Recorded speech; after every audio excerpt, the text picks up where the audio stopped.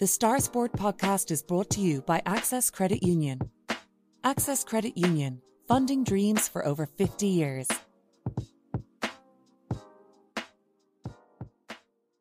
Close your eyes and pull like a dog. And a new Irish record for Phil Healy, 22.99.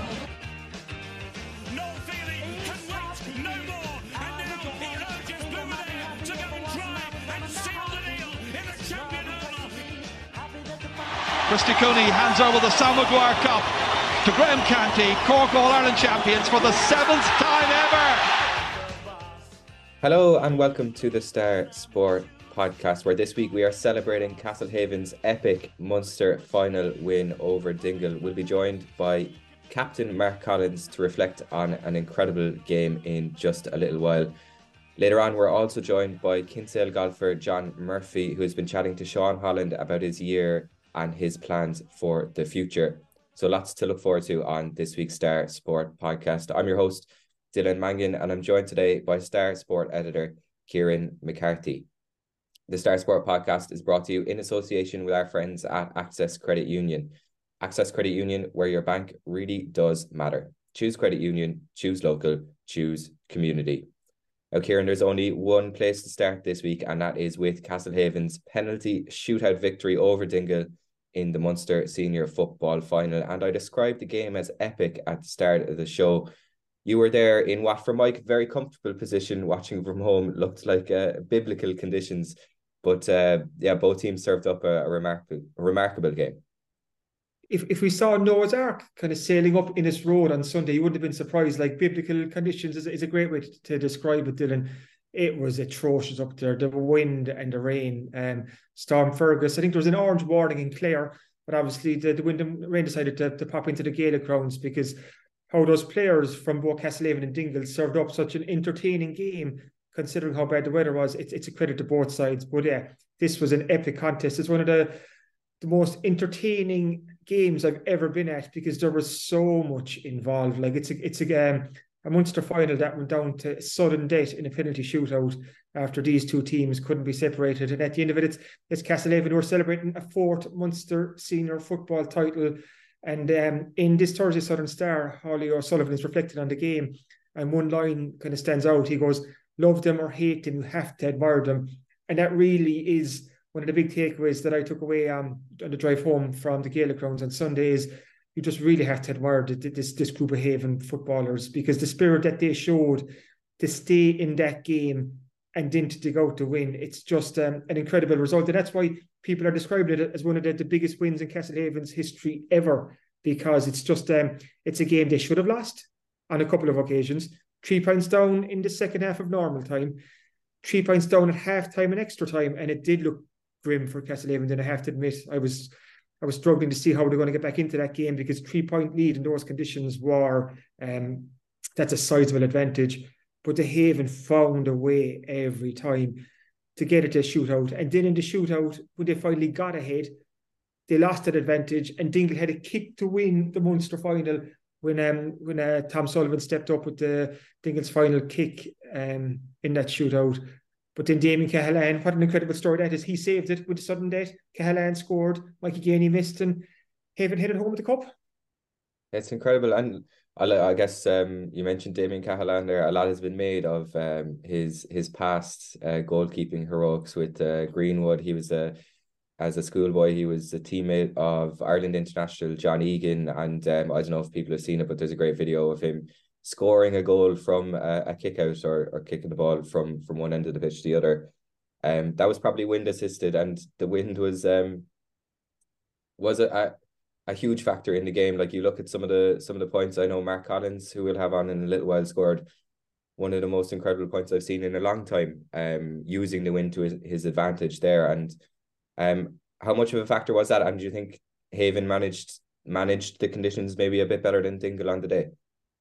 Like I said earlier, the conditions were atrocious for both teams. It's just interesting when you're looking at Castlehaven. It's always this kind of fail to prepare to fail kind of process. Castlehaven travelled up on Saturday. They stayed in the Green Hills Hotel, which is a kilometre or so from the from the Gaelic grounds. Then that morning, the Haven management went down to the Gaelic grounds just to check it out, to look at the conditions. They came back to the hotel and they kind of filled in the Haven players. Matt Collins was telling us after that they were just saying about the wind is blowing in from a certain side. It's kind of, they gave them just as much information as they could. The Haven management also travelled up to the Gaelic grounds midweek last week ahead of the game. So they left no stone unturned, as in the planning that went into this was meticulous from Castlehaven, even down to the pre-planned switch of Damien Cahalan to put him in goal instead of Dara Cahalan if the game went to penalties. And that was a big if. But Castlehaven's kind of thought process was there's that much between these two teams. And we actually saw that in match previews. I was reading them over the weekend. Some tipped Dingle, others tipped Castlehaven. So it was a very hard game to decide who's going to win this, because there were two evenly matched sides. And given the weather conditions as well, that was a fierce leveller. So there always was a chance that the game could go to penalties. So the Haven had devised this plan in the lead up. Why don't we put Damien Cahalan in goal? And there was a couple of reasons behind that. Like you said, Dylan, Damien has that background. He was a soccer goalkeeper, so it's not an alien position to him. He's used to playing in goal, and he's used to penalty shootouts. He's used to facing penalties. So there was that ticked one box, but there was also almost the psychological aspect of it, because nobody saw it coming. Absolutely nobody could have predicted that Damien Cahalan would go in goal for a penalty shootout. So, did that set seeds of doubt in the Dingle players' mind? Or like, all of a sudden you're facing, like, Damien is a big man. Like, he's a big presence. He was filling that goal. It's like all of a sudden they're like, Jesus Christ, what's this lad doing in goal? You know, kind of, because you would not have expected it. And then there was a bit of, can we call it shithousery from Damien Cahalan in terms of some penalties, as in trying to put Dingle fellas off. To be honest, I'm all for that. I really am all for that, because when it comes to a game of fine margins, you do whatever you can to win the game, you know, within the rules. Like, he wasn't breaking any rules. So I'm definitely kind of Haven again, they tick that box. And it's all those little inches, all those little fine margins that added up to the final result, which was Haven getting over the line.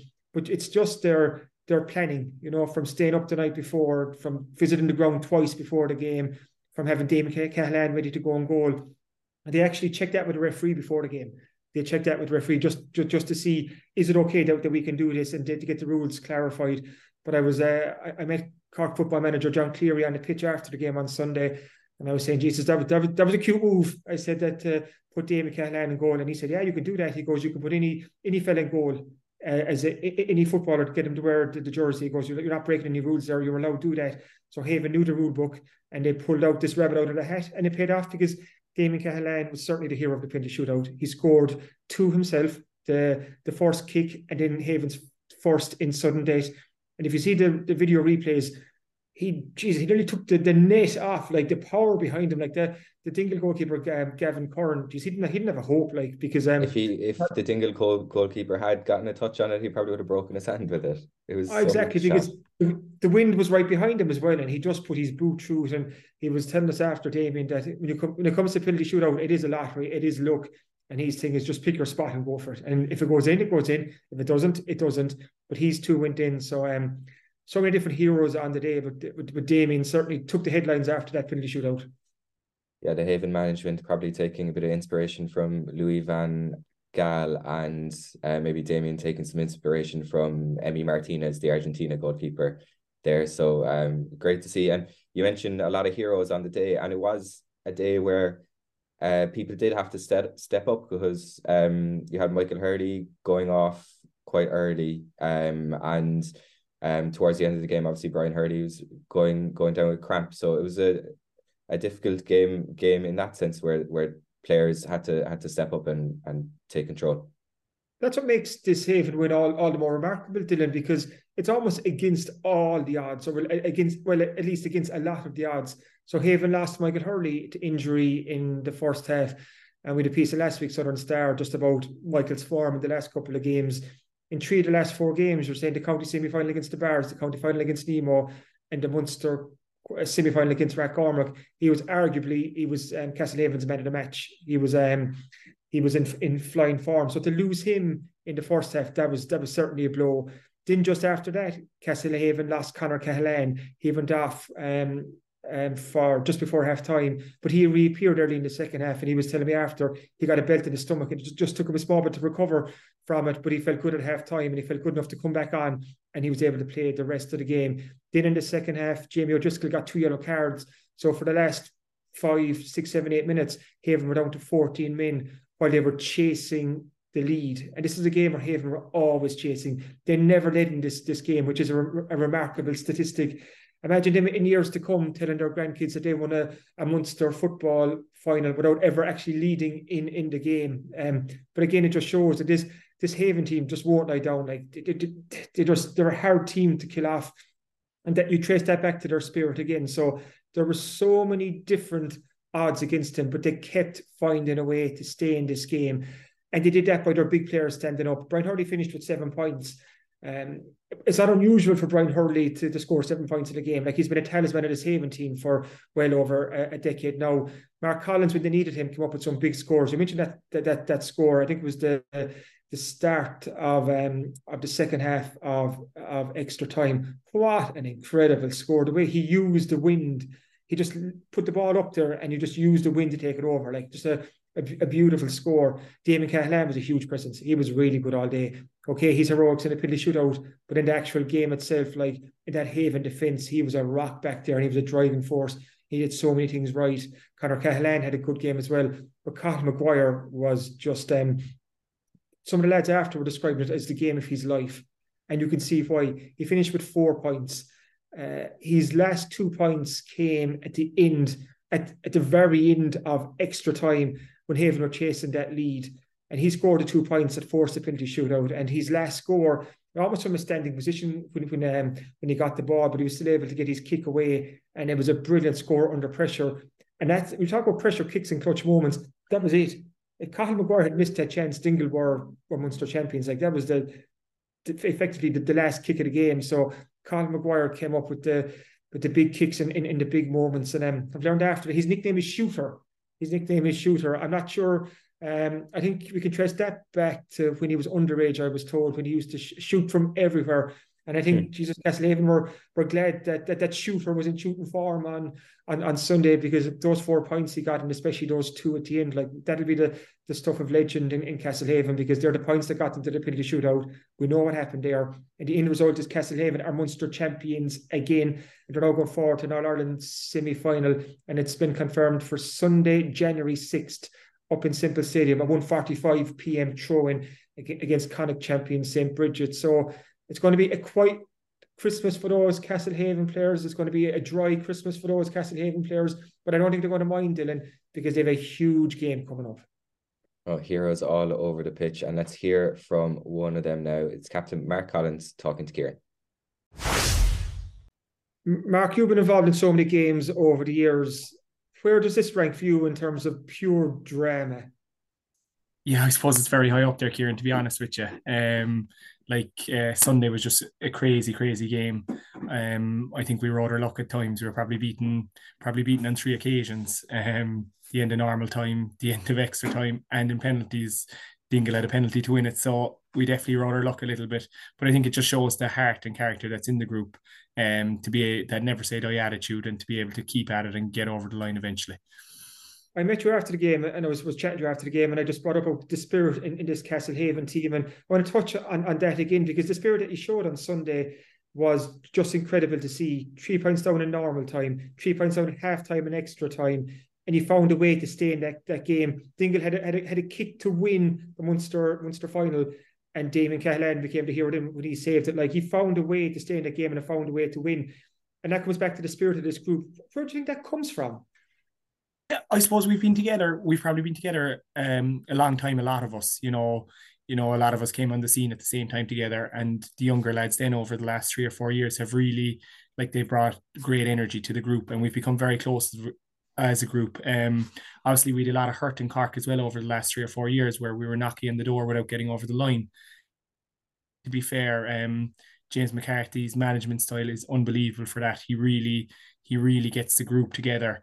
Like we've just had a super year together, and like winning those matches in the Cork Championship, I don't think there was any easy match, and getting over the line in those matches has brought the group together step by step. And I think you really saw that on Sunday, how close as a group we are. Because as well as that, like there was different kind of setbacks during the game. Losing Mike Hurley to injury midway through the first half. Then Conor Cahalane had to go off for a period. Jamie Driscoll got red carded in the second half. So there was all these little setbacks. But like I said, you really stuck together as a group. Yeah, 100%. Like Mikey has been an unbelievable player for us this year. He's probably been our main man. He's really had an unreal year, and to lose him early on was a big blow. But we've had the attitude all year that it's next man up. I think I said it to you on Sunday. I think inside that group there's probably 30 players capable of playing. We've had a couple of A versus B games leading up to the county final, and again afterwards, where the B's have beaten us quite well. So I think that we knew that the talent is in the group. And Jamie Driscoll came on for Michael. It was just, he knew his job, knew his role. Andrew Welton came in for Connor. Andrew was disappointed during the week that he didn't get the start, and to be able to put that behind him and produce a brilliant performance was huge. And I think we just have that attitude in the group that it's next man up. Talking about brilliant performances, we have to talk about Cathal Maguire. Damon Cahalane said after that the Cathal had the game of his life, and you can see why. 4 points, and those 2 clutch points at the end of extra time will become the stuff of legend in Castlehaven, especially that last point from us from a standing position. And I've learned since his nickname is Shooter, so he definitely lived up to his nickname. However, he got that nickname when he was younger. We won't say anything about that, but Cathal definitely, in a big moment, we needed a big player to step up. Cathal just puffed his chest out, and he took the ball, and he the bravery to take on those attempts too. Yeah, and on top of that, Kieran, the first half of extra time, the wind really picked up, and we were playing into an absolute gale. And I think at one stage we couldn't get out. We couldn't get out of defence, and Cathal was the man who we got the ball to get us out. I think he did that all day for us. He just had one hell of a game, and we all know the talent that's in Cathal. He's a brilliant player. He's had a phenomenal 2 years for us. He was super for us last year, and on the back of that, he was brought into the Cork panel. And he's shown over the last few weeks what a player and what talent he has. And his dedication and the work he puts in is crazy. So I'm absolutely delighted for him that on one of the club's biggest day, he was absolutely outstanding. Let's talk about the weather conditions for a second. You mentioned the wind there. It was right through the game. Storm Fergus was just unleashing hell on the Gaelic grounds. The wind and the rain was I was nice and warm and dry in the press box, and I was looking out at you, and you were kind of trying to. And in fairness to you, put up such a good, yourself and Dingle, it was such a good game considering the conditions. But that wind, your point in extra time, where you just left it off into the wind, and it just curled in. It was a thing of beauty to watch. But how difficult was it out there? Yeah, I suppose this goes back to our management team and the work they've put in. They don't leave any stone unturned. From early in the week, we knew the forecast for the wind was strong. And Gavin Gallagher and Bernie Collins actually went down to the Gaelic grounds earlier in the week, and they went again Sunday morning. And we were only staying across the road, but they went down again Sunday morning. They brought back to us exactly what way the wind was blowing. We knew it would be going into the town goal off the right-hand side. And that was just a preparation and a level of detail that they'd gone into. So I think, when you have those kind of things covered, it's just you know what's going to happen, and I think that made things a little bit easier for us. And to be fair, I know there was surface water on the pitch, but the pitch was actually it was still quite firm. So to run on it and stuff actually wasn't too bad. It wasn't that, it actually underground wasn't that soft. So it probably looked worse than what when you're in the game. You don't take much notice of it, to be honest with you. Talking about that point I spoke about that you scored in extra time, how was the thinking behind that? Was it just, were you trying to use the wind, or was it just one just to put up there and see what happens? I'd say there's a small bit of luck in it, to be honest with you, Kieran. I think we were 3 down at the time, start of the second period of extra time, and probably needed a score at the time, and we were kind of camped in the corner a little bit.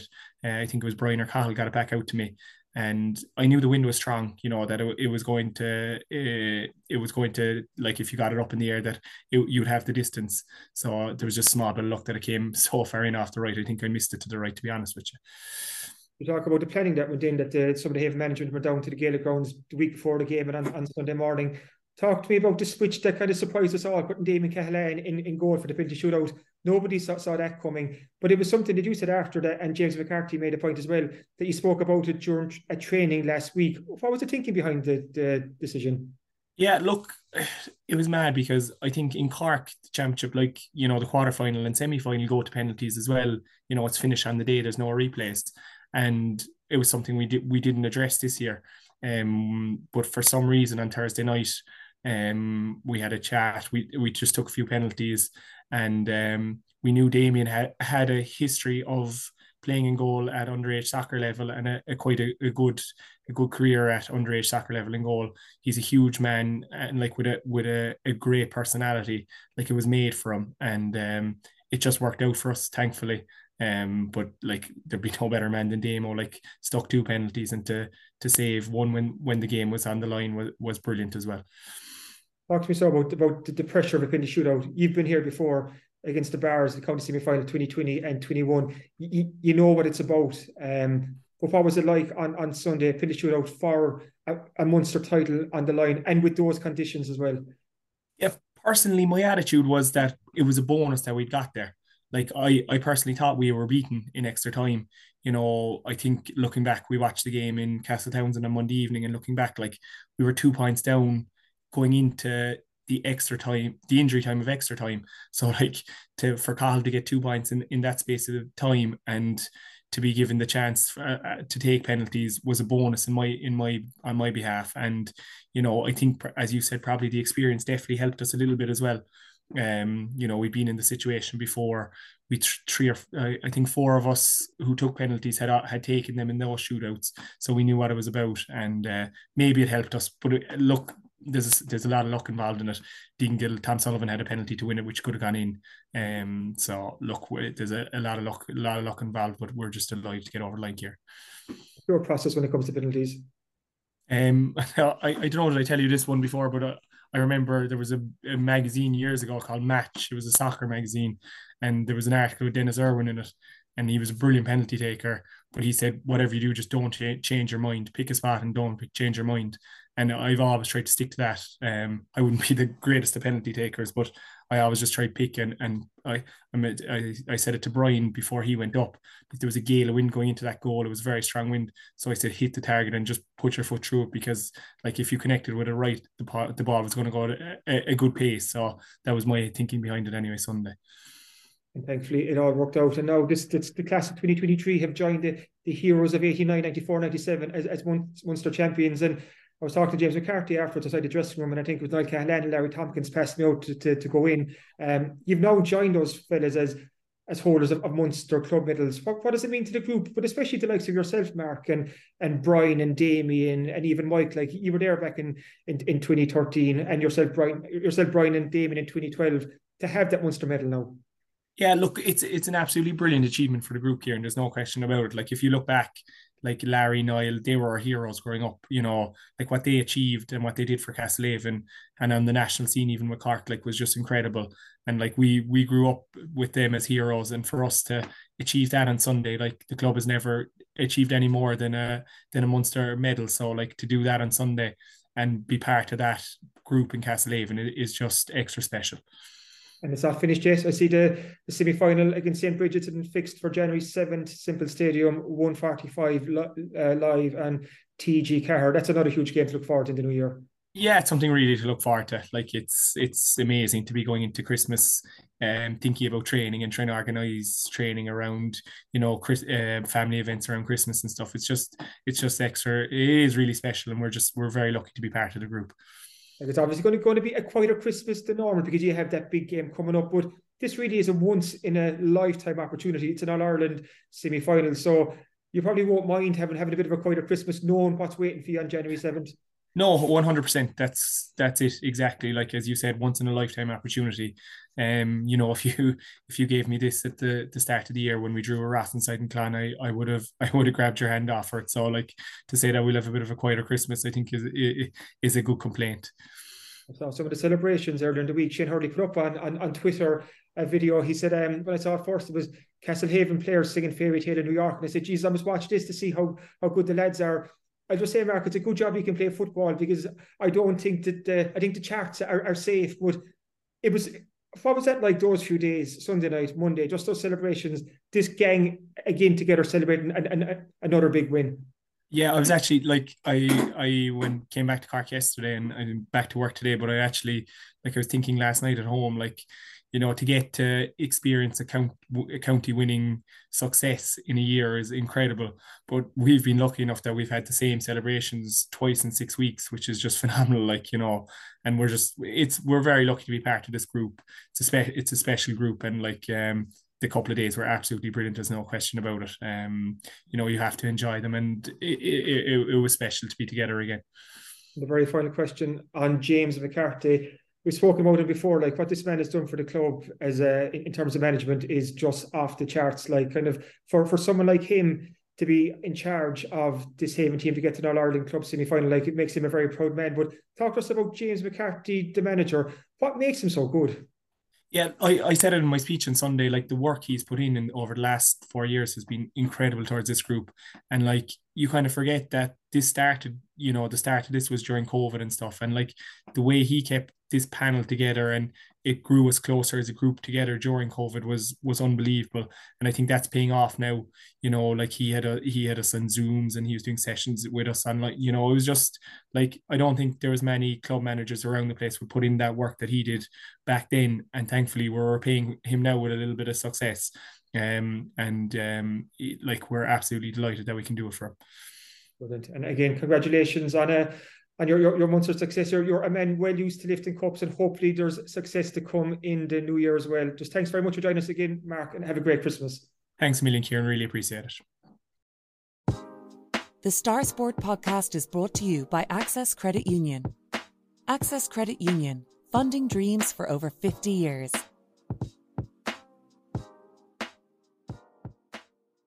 Welcome back to the Star Sport podcast. And Kieran, when we last spoke to Kinsale golfer John Murphy on the podcast, he was on the Challenge Tour, vying to qualify for the DP World Tour. He did just that last year. He made it in, and he's had a bit of a whirlwind first year after making the step up. So he joined Star reporter Sean Pollan to chat about what has been a busy time on tour, what it's like travelling to far-flung places to play golf, and his future plans. But it's been while he maybe says it's not been the year he planned, it's still been a brilliant year on the tour for him. Yeah, I suppose kind of a challenging year is a good way to describe it. It was like, John has been a great friend of this podcast over the years. We've had him on several times, and he's a great guy to listen to. He's just so open and honest. And this is a really good chat with Sean Holland that our listeners are about to kind of hear in the next couple of minutes. So it's a challenging year for John. He won his tour card at Q School back in November 2022. So he stepped up. He was kind of rubbing shoulders with the big boys this year. And I'm not going to say it was a reality check, because that'd be a bit unfair, but it was tough going at times. And John admits that. But he's taken away a lot of lessons from 2023. And I think we can't forget, he's still a young guy. I think John's only 25. So like, he's a huge and such a long career ahead of him. And he's certainly going to learn lessons from what worked this year, what didn't work, what he should do in the future, and what he needs to work on, when he should take a break, and so on. So if he can learn lessons from this, and knowing John, he will learn lessons from this, he will be back, because he's going to return to the Challenge Tour in 2024 and attempt to win his card back again, his tour card, and to get back in again. And you wouldn't bet against him. You really wouldn't bet against him, because it really is a big step up when you're going from the Challenge Tour into the proper DP World Tour. Like, that's a big step up. So as you'll hear from him now, he's pretty disappointed with how it worked out, and he's very open about the break he took in the middle of the year when it just wasn't going well, and he pinpoints exactly the round and the shot where I was like, oh God, I just need a break from this. I just don't want to play golf at the moment. So he chats about that with Sean too. So like I said, it's a really good listen, and you come away with having even more respect for John Murphy, because you realise, like, golf is such a tough sport. Like, you're out there on your own, and like, when it goes wrong, it can be a very hard and lonely place. But I was gonna say that, actually. Yeah, like, golf is maybe golf and tennis as well. They're kind of unique in that sense where like they're John actually he quotes Brooks Koepka. He said if you win 2% of the time, you're a Hall of Fame player. So like he said, like you're not winning all the time, so you have to be learning all the time. And he's definitely been learning this year. But it's just such a kind of a difficult sport to make your way in as well. Exactly. Like when you think of golf, like it's a real cutthroat sport as well because okay, you've did like okay, John Ram, that deal is with Live Golf, like it's just astronomical. Like the figures are out of this world, and you have the Rory McIlroys and all these, let's say the top guys who are obviously multi millionaires, all the money they've earned off it. But then you have a group of guys there who are making a living, trying to make a living out of it. And you make a living out of it by trying to make the cut. And that's what John Murphy found hard this year. He missed the cut in so many tournaments, but he's trying to earn a living through golf. And he's not at the stage where he's bringing home these 7-figure checks from golf tournaments. He needs to earn enough money so he can go here, there, pay for his hotel and so on. So it's just it's a really tough sport to get to actually make a living out of and to find your way in. And that's a great quote that he has by Bruce Koepka. Yeah, if you win 2% of the tournaments that you start, you're a Hall of Famer, like, you know, and it just shows. And how many golfers actually do that? You're talking about a handful of them. So it's a tough sport to be. But John Murphy is such a positive guy. He's so enthusiastic, and I think he's looking forward to get going again in 2024. So I think it's a really good chat with Sean. Right now, I'm delighted to be joined by Irish professional golfer John Murphy. John, how are you doing? How are we? Are we good? Not too bad, no, bye. I suppose we'll get straight into it and pretty much tell us a small bit about your first year on tour, first year, as a fully fledged professional. Give us a kind of a brief synopsis about it straight away. Yeah, I suppose obviously not the year I'd anticipated or hoped for, but golf is a strange game. It's full of ups and downs. It's full of highs and lows, and I think there's a lot to be said for. Well, I think in golf, winning or learning is more prevalent than probably in any other sport, because you're only going to win literally maybe 1% of the time you tee it up. I think that's what Brooks Koepka said. If you win 2% of the time when you tee it up, then you're going to be a Hall of Fame player. So I think just making sure that you're making the most of every scenario and every situation and learning from it is the most important. And look, albeit to be in the position I'm in, certainly not a bad position to be in for a 25-year-old professional golfer. So I think it's important to keep that in mind and to make sure that you're making the most of every situation. No, you're dead right there. Even mentioning you're 25, you're literally just a baby in golf terms, just kicking off. But at the start of the year, so kind of giving people a bit of a background, you started off the tour, you did a kind of, it was kind of Asia first. So kind of give us a kind of an idea of what life was like there. Everyone knows going, to St. Andrews and everywhere around the UK, but starting off in Asia, what was golf on tour like over there?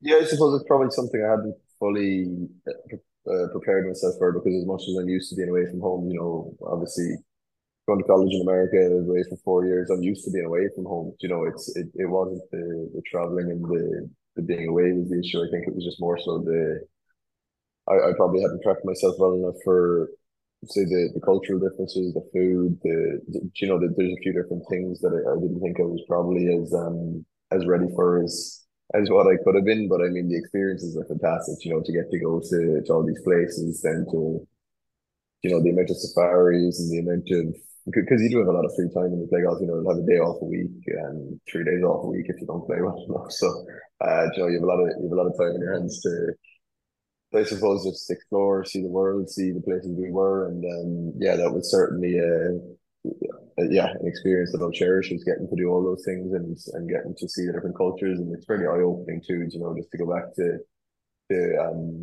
just the perspective that we have as golfers. It's so easy for us to complain and to give out, but then you get thrown into a country and you see the troubles and the issues that go on around the world, and I think you just realize how well you actually have it. So it was very eye-opening, and I suppose just made you made you feel bad for complaining all the time when you see stuff like that. No, and you're dead right. You know, there is the different cultures and different parts of the world. You know, there is the money in one side of things, and you see other place that doesn't. But putting on your tour guide cap now, John, if you had to give people at home a recommendation, places out to the eastern side of the world, where would you recommend people going? I'm in Gold Coast right now. That's pretty far east, and I'm enjoying it here. So they're not Not playing too golf. bad So. there, yeah. Yeah, no, I would like. You see, the only funny thing is that we don't necessarily go to tourist destinations. You know, we'll go to where the next golf course is there, and we'll go to close enough to big cities. But yeah, like I certainly wouldn't recommend any of the places that we went in terms of a holiday. They're more, you know, golf. If you like golf, then go ahead. You know, we went and played a lovely course in India. If you want to go, gonna fly 15 hours to play a game of golf, go ahead. But no, there was. I suppose Thailand was the only. Like we went to Bangkok. We were pretty much in the middle of Bangkok for a few days, and that was, you know, an experience to say at the least. And there's a few other countries around there that, you know, India as much as it is, you know, just with I suppose the cultural differences, it is very eye opening, and it is a very cool experience to see just how I suppose how other countries live and their ways of being. And you know, the one thing that struck me about India was how happy everybody was, and how you know, yeah, it's just a very unique and different culture, and something I definitely see or I definitely like to do on a holiday as opposed to a golf trip at some point, I think.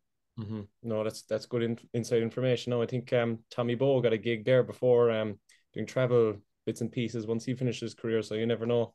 That could be Yeah, one yeah. put away the clubs. Yeah, Uh, absolutely. Next one for you is kind of staying on the kind of geographical team and looking at kind of different parts of the world you've been playing in.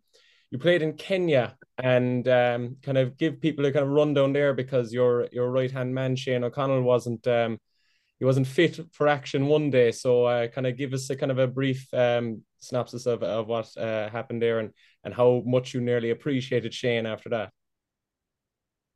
Yeah, so Shane went to Bali the week between, I think we might have been playing Singapore or something, and then had a week off, and then we were going to Kenya. So I went to a little bit of practice in Dubai, and Shane went to Bali, and he got there, and he wasn't feeling great when he got there. And then I think it might have been the Tuesday, he had a chicken burger somewhere, which, you know, in itself just isn't a very good idea. So yeah, then Wednesday went, he was okay, and Thursday he got up, things weren't well, as you know, it was in the course, and finding a porta potty here and there. I'm sorry, Shane won't mind me saying that.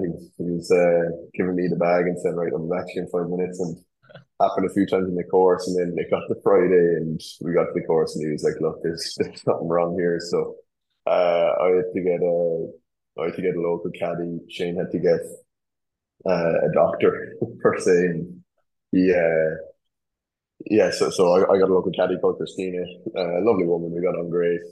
Certainly miss Shane a little bit on the course, but yeah, we ended up flying home, and I think that probably proved to be the most difficult bit of it for Shane was the flight home. But yeah, just again further evidence of, you know, you need to be careful with how you're treating yourself and your body when you're on the road. And yeah, certainly, thankfully a mistake we can learn from, and thankfully a mistake that I can learn from Shane, and not the other way around. Like lose him made it, not me.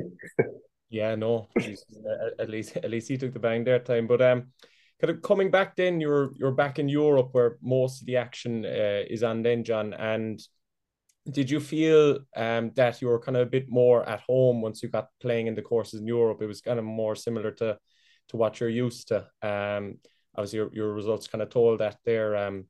Give us a kind of an idea. You know, obviously the first cut being made was Belgium. Like, did you feel that courses back in Europe suited your game more than maybe out east?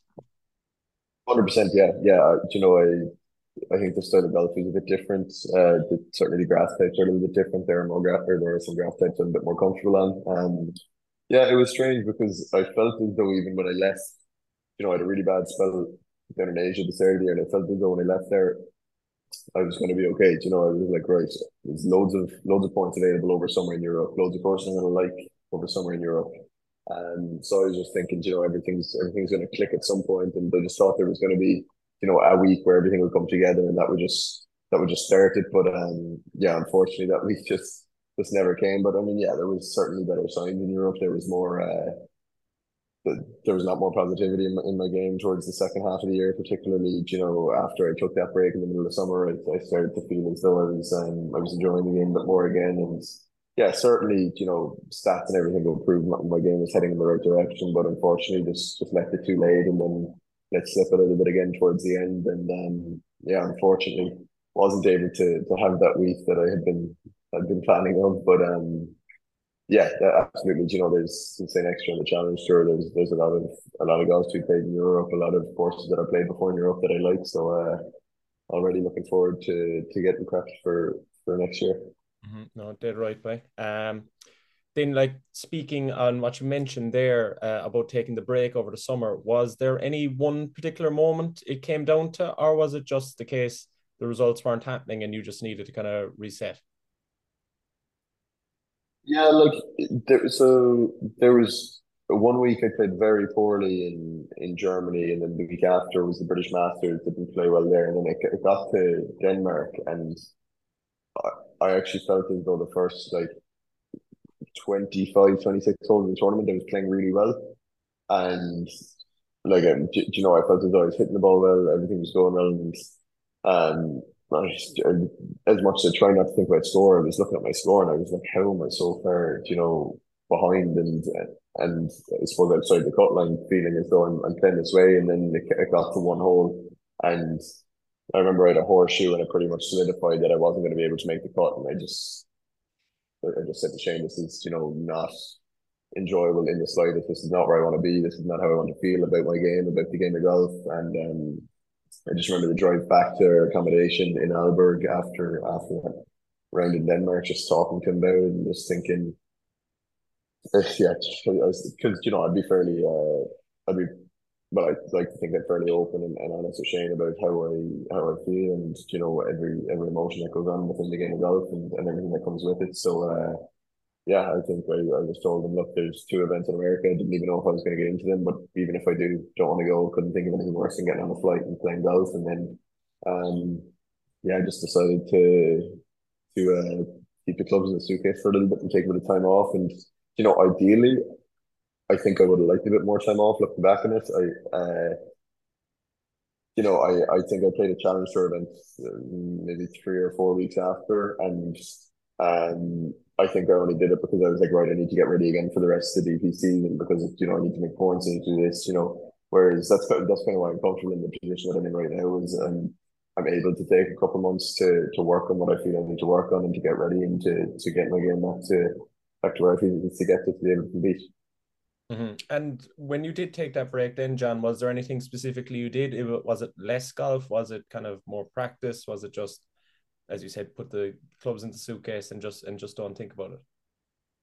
Yeah, I was literally put the clubs in the suitcase. You see, like, golf is a weird one where I think when you get to a certain level, it's there's only so much that hard work can do for you. Whereas I think smart work is certainly you know, if you look at the best players in the world, you're not going to see them out standing on a range for 5 hours the day before a tournament. That's they're not finding their golf swings at a golf tournament. You know, they're just getting prepped and just being tedious and smart about what they do. So, you know, if I thought that coming back to Cork and hitting balls for 10 hours a day was going to make me better, I'd have been on for it. But certainly didn't feel as though that was the frame of mind I was in, and felt like the best way for me to step forward was definitely to step back for a little bit and just to do nothing, and to feel I suppose a rejuvenated sense when I was going out to practice again. And yeah, that's what I did. I took a few weeks off, didn't touch a club, didn't really do anything golf related. I think the Open might have been on around that time. I watched a little bit of that. But other than that, yeah, I was very happy to just spend a bit of time with my friends and family, and do a little bit of chilling, and then get back into it. And I think, as I said, I probably would have liked a little bit more time. But yeah, thankfully have that now. So yeah, I think I'm already starting to feel that little bit of wants to go and practice and play again and prepare. But sometimes the hardest work is actually to say no and to not do it. You know, there's 2 tournaments here in Australia, and the hardest bit about my trip to Australia has been to not play them because I know that in the long run it's good for me. You know, so yeah, I think that's certainly something that I've learned over the last years. Sometimes a step back is a lot better than trying to step forward. No, you're dead right. And kind of on to that then, just building on it, in terms of being a pro golfer, then, we all have the ideas, it's when you're every Sunday and you're watching the likes of Victor Hovland and Rory McIlroy up the top of the leaderboard, and you see the paychecks that are coming in, you're like, this is a great life. But give us a kind of an idea when things aren't going so well, when you're not making the cuts, when you're coming, home most Fridays, or moving on to the next course next Friday. Is it tough on you mentally that way? Um, yeah, look, I'm very fortunate in the sense that I've a great team and great family around me. That probably make it a lot easier mentally than what it could be. But yeah, no, it absolutely is. Like the drive back from the course after a bogey in the last to miss the cut, or you can't really explain it. You can't put it into terms until you actually feel the emotions that go through you when it happens. Um, and yeah, like you can build up a lot of scar tissue from playing this game. I've only been a professional for 2 years, and I feel like I've aged about 50 years in those 2 years.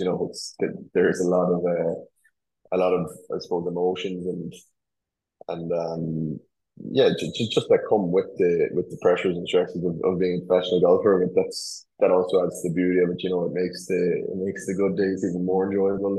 And the thing is, the feelings of the bad days and the missed putts are so vivid that you remember every one of them. And I feel like when things are going well, it definitely makes you appreciate the good days that bit more than what you would. No, there'll be plenty more good days to come as well. But kind of moving on then, like into 2024, what's your big takeaway from this year that you'll be taking into next year now to help progress? I've been trying to think about this a lot because I think I was almost a little bit naive going into the season, thinking, I'm good enough to compete, I'm good enough to win out here, I'm good enough to, I suppose, like I was thinking about coming top 20 in the rankings at the start of the year. I know it didn't even dawn on me that I could lose my card in my first year, which at the time I would have thought was a really good thing.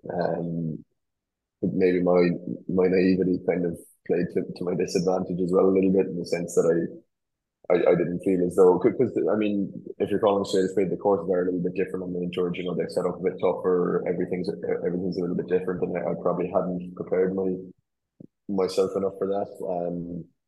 And yeah, I think there was a couple of things where when I got through Q school last year, I was like, right, obviously I'm good enough now. I don't need, if I got my cards, I don't need to change anything. I don't need to adjust anything in my swing technically or fundamentally. So I just kind of rolled with it, as opposed to like the one thing I wish I did was just take a bit of time off after Q school last year and be like, right, let's just go back to the maintenance work, go back to the building blocks that we have, and get ready to go again in the new, well, not in the new year, but even give it a couple of weeks. So I think just rolling on week after week and not essentially not taking an off season. I got back for Christmas, honestly, all my friends for Christmas. That was great. But by the time January 5th came around, I was straight back to Dubai, and I really didn't have an off season. So I only got back to Mauritius at Christmas. So yeah, I think that was one thing that I've certainly learned going into future years, is it doesn't matter when it is, but just making sure you take an off season and give yourself time to maintain and reset and refocus. And yeah, that's what I'm in the process of doing right now.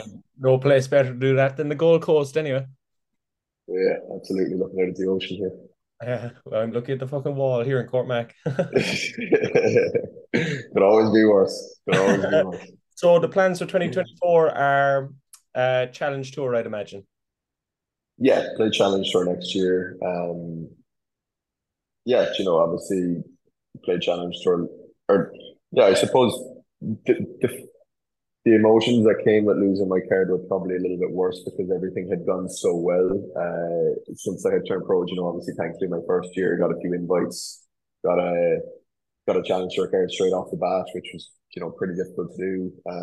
Then played challenge tour for a year, came top 45 again. That's a pretty solid first season, and then got my card straight away at Kinsale after that. So that's everything had just gone really well since I turned pro. There hadn't really been any roadblocks hit or any points where you'd hold on and be like, geez, do I need to evaluate anything here? So I think that's what made this year a little bit more emphasized, was that I hadn't really everything since I'd started progressing in the game of golf had just gone so smoothly that I hadn't hit a roadblock. So then when I hit a roadblock, it certainly made it feel a bit more emphasized. But as I said, to be standing here with the challenge tour cards, 2 years into turning professional certainly isn't the end of the road, and there's a lot to be positive and optimistic about. And as I said, hopefully, every career in the game of golf, you hope it to be 20, 30 years long. And I think looking at things in the long run, it's certainly not the worst place to be in. And as I said, I'm really looking forward to being rejuvenated and going out for a pre-season and prepping for what's hopefully going to be a great year.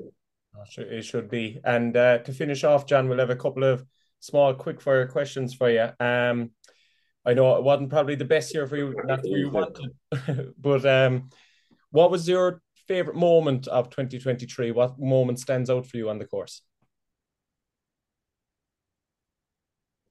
Favorite moment of 2023. I think, to be honest, I haven't had such a poor start to the year. I think you were actually there for my first the Saturday 65 I shot in Belgium after making my first cut of the year in May.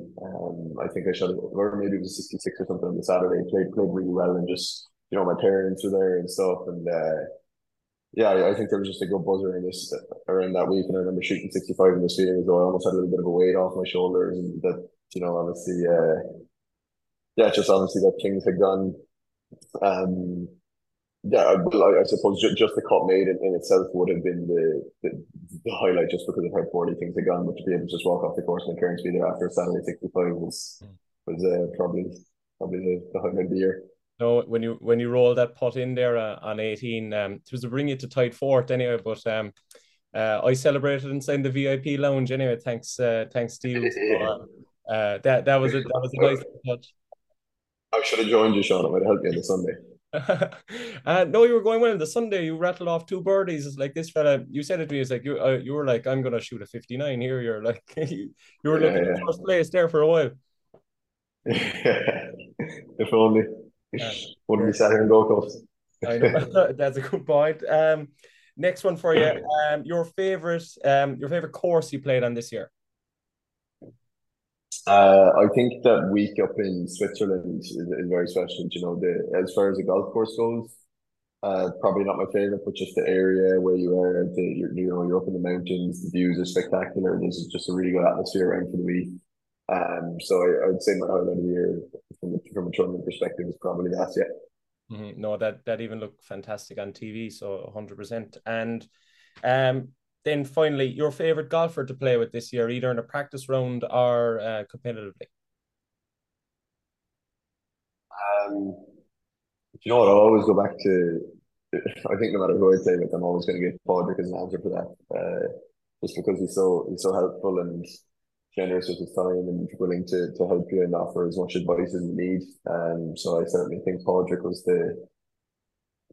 again the standout player to play with. And it's so I also don't think he gets enough credit for how good he is. He's 53 years of age, and he can hit it like anybody in the world. He can compete with anyone in the world. And I think from an Irish golfing perspective, he doesn't get enough credit for what he's done for the game, and certainly now for how good he is to us. Starting off, he's an inspiration to us all.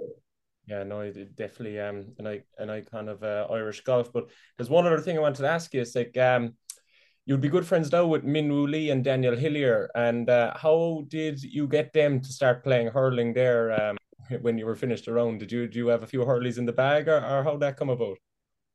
Yeah, I did. Well, I've been telling them about it all year. I was like, here, don't mind your AFL or your Dan's into his cricket. And like, here, if you want to see a sport, you come to Ireland and you hold this stick and ball and about to give you. And the two of them did it, and they started just whacking it around. And I was surprised. Like, I think Dan even played it one hand, and they were actually really good. I was shocked because normally when I give it to, if I was traveling with the hurley and I gave it to somebody, they'd be like looking at me like, what do I do with this? But they just picked it up, started whacking it to each other, and by the end of it, they were hitting 50, 60 yards one end of the green to the other. And yeah, they were, like, I actually went back inside and they just stayed out there playing. They were out there for ages, just whacking around. So I was trying to pick a county that he shouldn't play for, and I was finding that to be difficult. So we need to wait till they move here to determine that. You never know if Pat Horgan hangs it up, Minwoo or Dan could I know. win their corner forward. And then foot forward. New free taker, new 100 free taker. They do a job. Listen, John, I appreciate you giving your time. I'll leave you back to the beach and to the good life in the Gold Coast.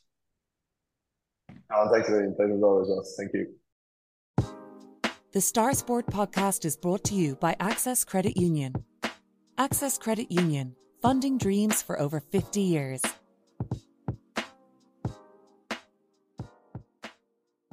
Welcome back to the Star Sport podcast, and Kieran, it's that time of week again where we take a look ahead at this week's Southern Star, and I'd say there's plenty in there for any Castlehaven fans.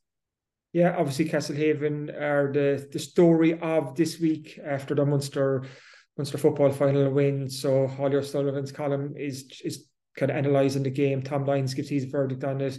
There's match reaction from Conor Cahalan, Mark Collins, James McCarthy, Damien Cahalan. The 3 reasons why Haven won. So there's a load in there for Haven fans to sink their teeth into and relive one of the greatest moments in the club's history. And while this could be Haven's week, you could say, in the Southern Star, next week could be O'Donovan Ross's, because we have a big preview of their All-Ireland Junior Club final against Clare Morris this Sunday in Parnell Park. So for Skip fans listening to this podcast, rush out and get the Southern Star on Thursday, because we've loads in there previewing the biggest game that the ladies football team of the club have ever played. So we've an interview with Kate O'Connell, who we had on last week's podcast. She chats about her commute from Madrid to Skibbereen for games. Kate is in college in Madrid at the moment. So if anyone from Ryanair is listening to this podcast, you need to sponsor a couple of flights for Kate, because she goes through her travel routes trying to get home from Madrid. Sometimes she has to go into Paris and Paris to Cork. She's all these different flights and routes because she wants to get into Cork Airport to make it a bit easier for her. So if Michael O'Leary is listening to this podcast, please send Kate O'Connell a Ryanair voucher for Christmas. I think she deserves it. We also have an interview with Lisa Hart, the Skibbereen captain who received the West Cork Sports Star Award last Friday night for leading Skib to Cork and Munster honours, and touch wood, they'll add the All-Ireland trophy to that on Sunday. I also chat to Christine Fitzgerald. She's a Skibbereen goalkeeper, but she's also the former Skibbereen rower who rowed at a very high level for Skibbereen. I chat to her about her rowing career, but even that transition from rowing to football, and she's now the O'Donovan Ross goalkeeper. This is her second season in goal, and she admits it was terrifying at times last year because it was a new position for her, but she's definitely found her feet this year, and she's come up with some crunch saves at huge moments of big games. And we also have an interview with Trina Murphy as well, while there's a match preview in there, and we look at some of Skib's most important players. So there's loads in there for Skib fans. Looking back through the paper, Kilmarnock had a huge Munster intermediate football final win on Sunday. That was the same day as Castlehaven. So we've a report and reaction from that. We have a 2-page special from the West Cork Schoolboys and Schoolgirls recent awards night. So all the pictures of all the winners. So this is one for mums and dads and grandparents and aunts and uncles of these award winners. Get hold of Thursday Star. It's one that you want to keep onto. We also have a very interesting proposal from Joe Blake. He's the Adjugol clubman and the Beara GA secretary. He was talking at the Beara AGM on Friday night, and he put forward the suggestion that the county championships group stage should be tweaked some bit. So instead of playing games on neutral venues, that there should be home, away, and neutral, and that each club should get to host a home game. Then you have an away game, then you'll have a game on a neutral venue. And I really like this idea. I really do, because he makes the point that Beara have 5 clubs in playing a county championship level. That's from Premier Intermediate down to Junior B. And I worked out that those 5 clubs played 22 championship games this year, but not one game was played on Beara side. So there was no county championship game played in Beara this year. And Joe makes the point that why not just tweak the format and have clubs be able to host one home game. I just think it's a great idea, because you can imagine the excitement of Beara clubs hosting their own team in a huge county championship game. But that spreads right across West Cork as well. Imagine, let's say, for instance, Castlehaven hosting Carby Rangers in a county championship game, or Nemo Rangers having to travel down to Clonakilty. I just think it'd be fierce excitement, and you could get big crowds at these games. So that's well worth checking out. We also have all the news from the Carby AGM, which was held on Friday night. Also, there's a lot of talking points there.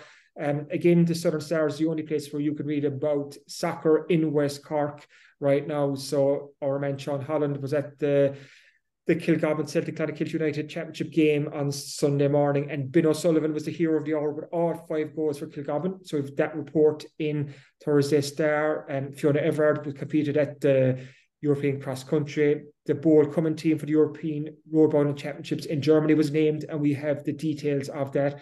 While also Jerry McCarthy lists his top 10 sports books of the year. So if you're still struggling to find that perfect Christmas present for the loved one in your life, or if you just want to get a book for yourself to treat yourself over the Christmas period, check out Thursday Southern Star, because Jer has 10 of the top sports books from the years, and there's some really good reads in that. So even though it's Christmas, or even though, sorry, it's December, even though it's close to Christmas, even though it's meant to be quiet at this time of the year for sport, Dylan, that's certainly not the case, because Thursday Southern Star is jam-packed. I was going to say mid-December and as busy as ever. All that will be available in shops across West Cork from Thursday morning. And as always, if you're further afield, you can't make it to the shops, you can subscribe to the Southern Star and get it on your laptop, tablet, or a phone. We just released a brand new app as well. So great experience there reading the e-paper on your phone or tablet.